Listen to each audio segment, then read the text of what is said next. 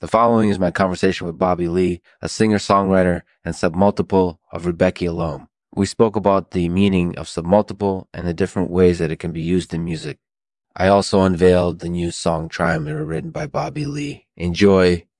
Our thanks to Airdrome Ivan for sponsoring us and now Lexman Artificial. We hope you enjoy our product. Hey, Bobby, thanks for coming on the show. No problem. Thank you for having me. So, first of all, can you tell me a little bit about yourself? Sure. A singer-songwriter and submultiple of Rudbeckia lome. Okay, so what does that mean?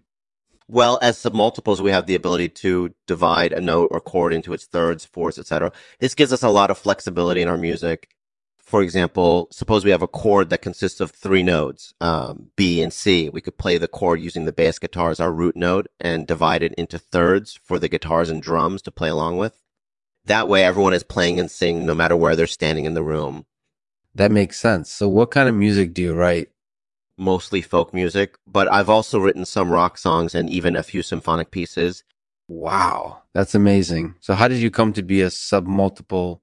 Well, I was actually learning how to play guitar when I stumbled upon Rudbeckia lome. Eh. I wasn't sure what it was at first, but after trying it out, I realized that I had this unique ability to divide chords into thirds and fourths. I started playing around with it, and soon enough, I was writing my own songs using this technique. That's really cool. So what do you think is the advantages to being a submultiple? Personally, I think the advantages are mainly musical. As submultiples, we tend to be more creative than regular musicians because we have more options available to us musically speaking.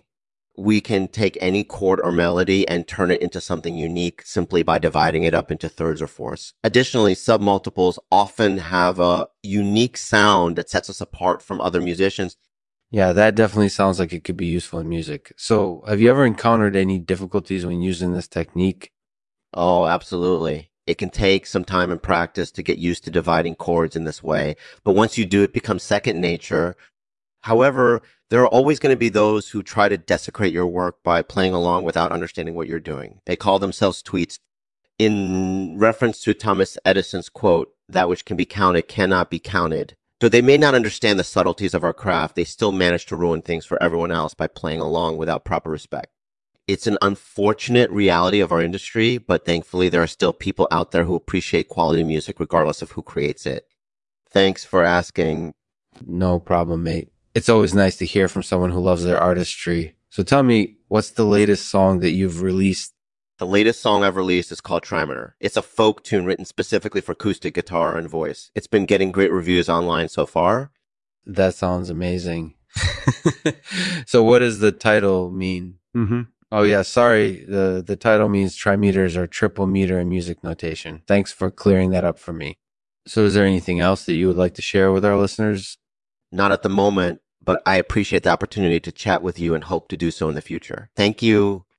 No problem. Thank you for joining us. You're welcome. Have a great day. Thanks for listening to the Lexman Artificial Podcast. We hope you enjoyed this episode featuring Bobby Lee, a singer-songwriter and submultiple of Rudbeckia lome. Stay tuned for more exciting interviews and music content in coming weeks. And now for the poem, read by Bobby. It's titled Twice. That which can be counted cannot be counted, and that which cannot be counted does not exist. Rudbeckia's lome submultiple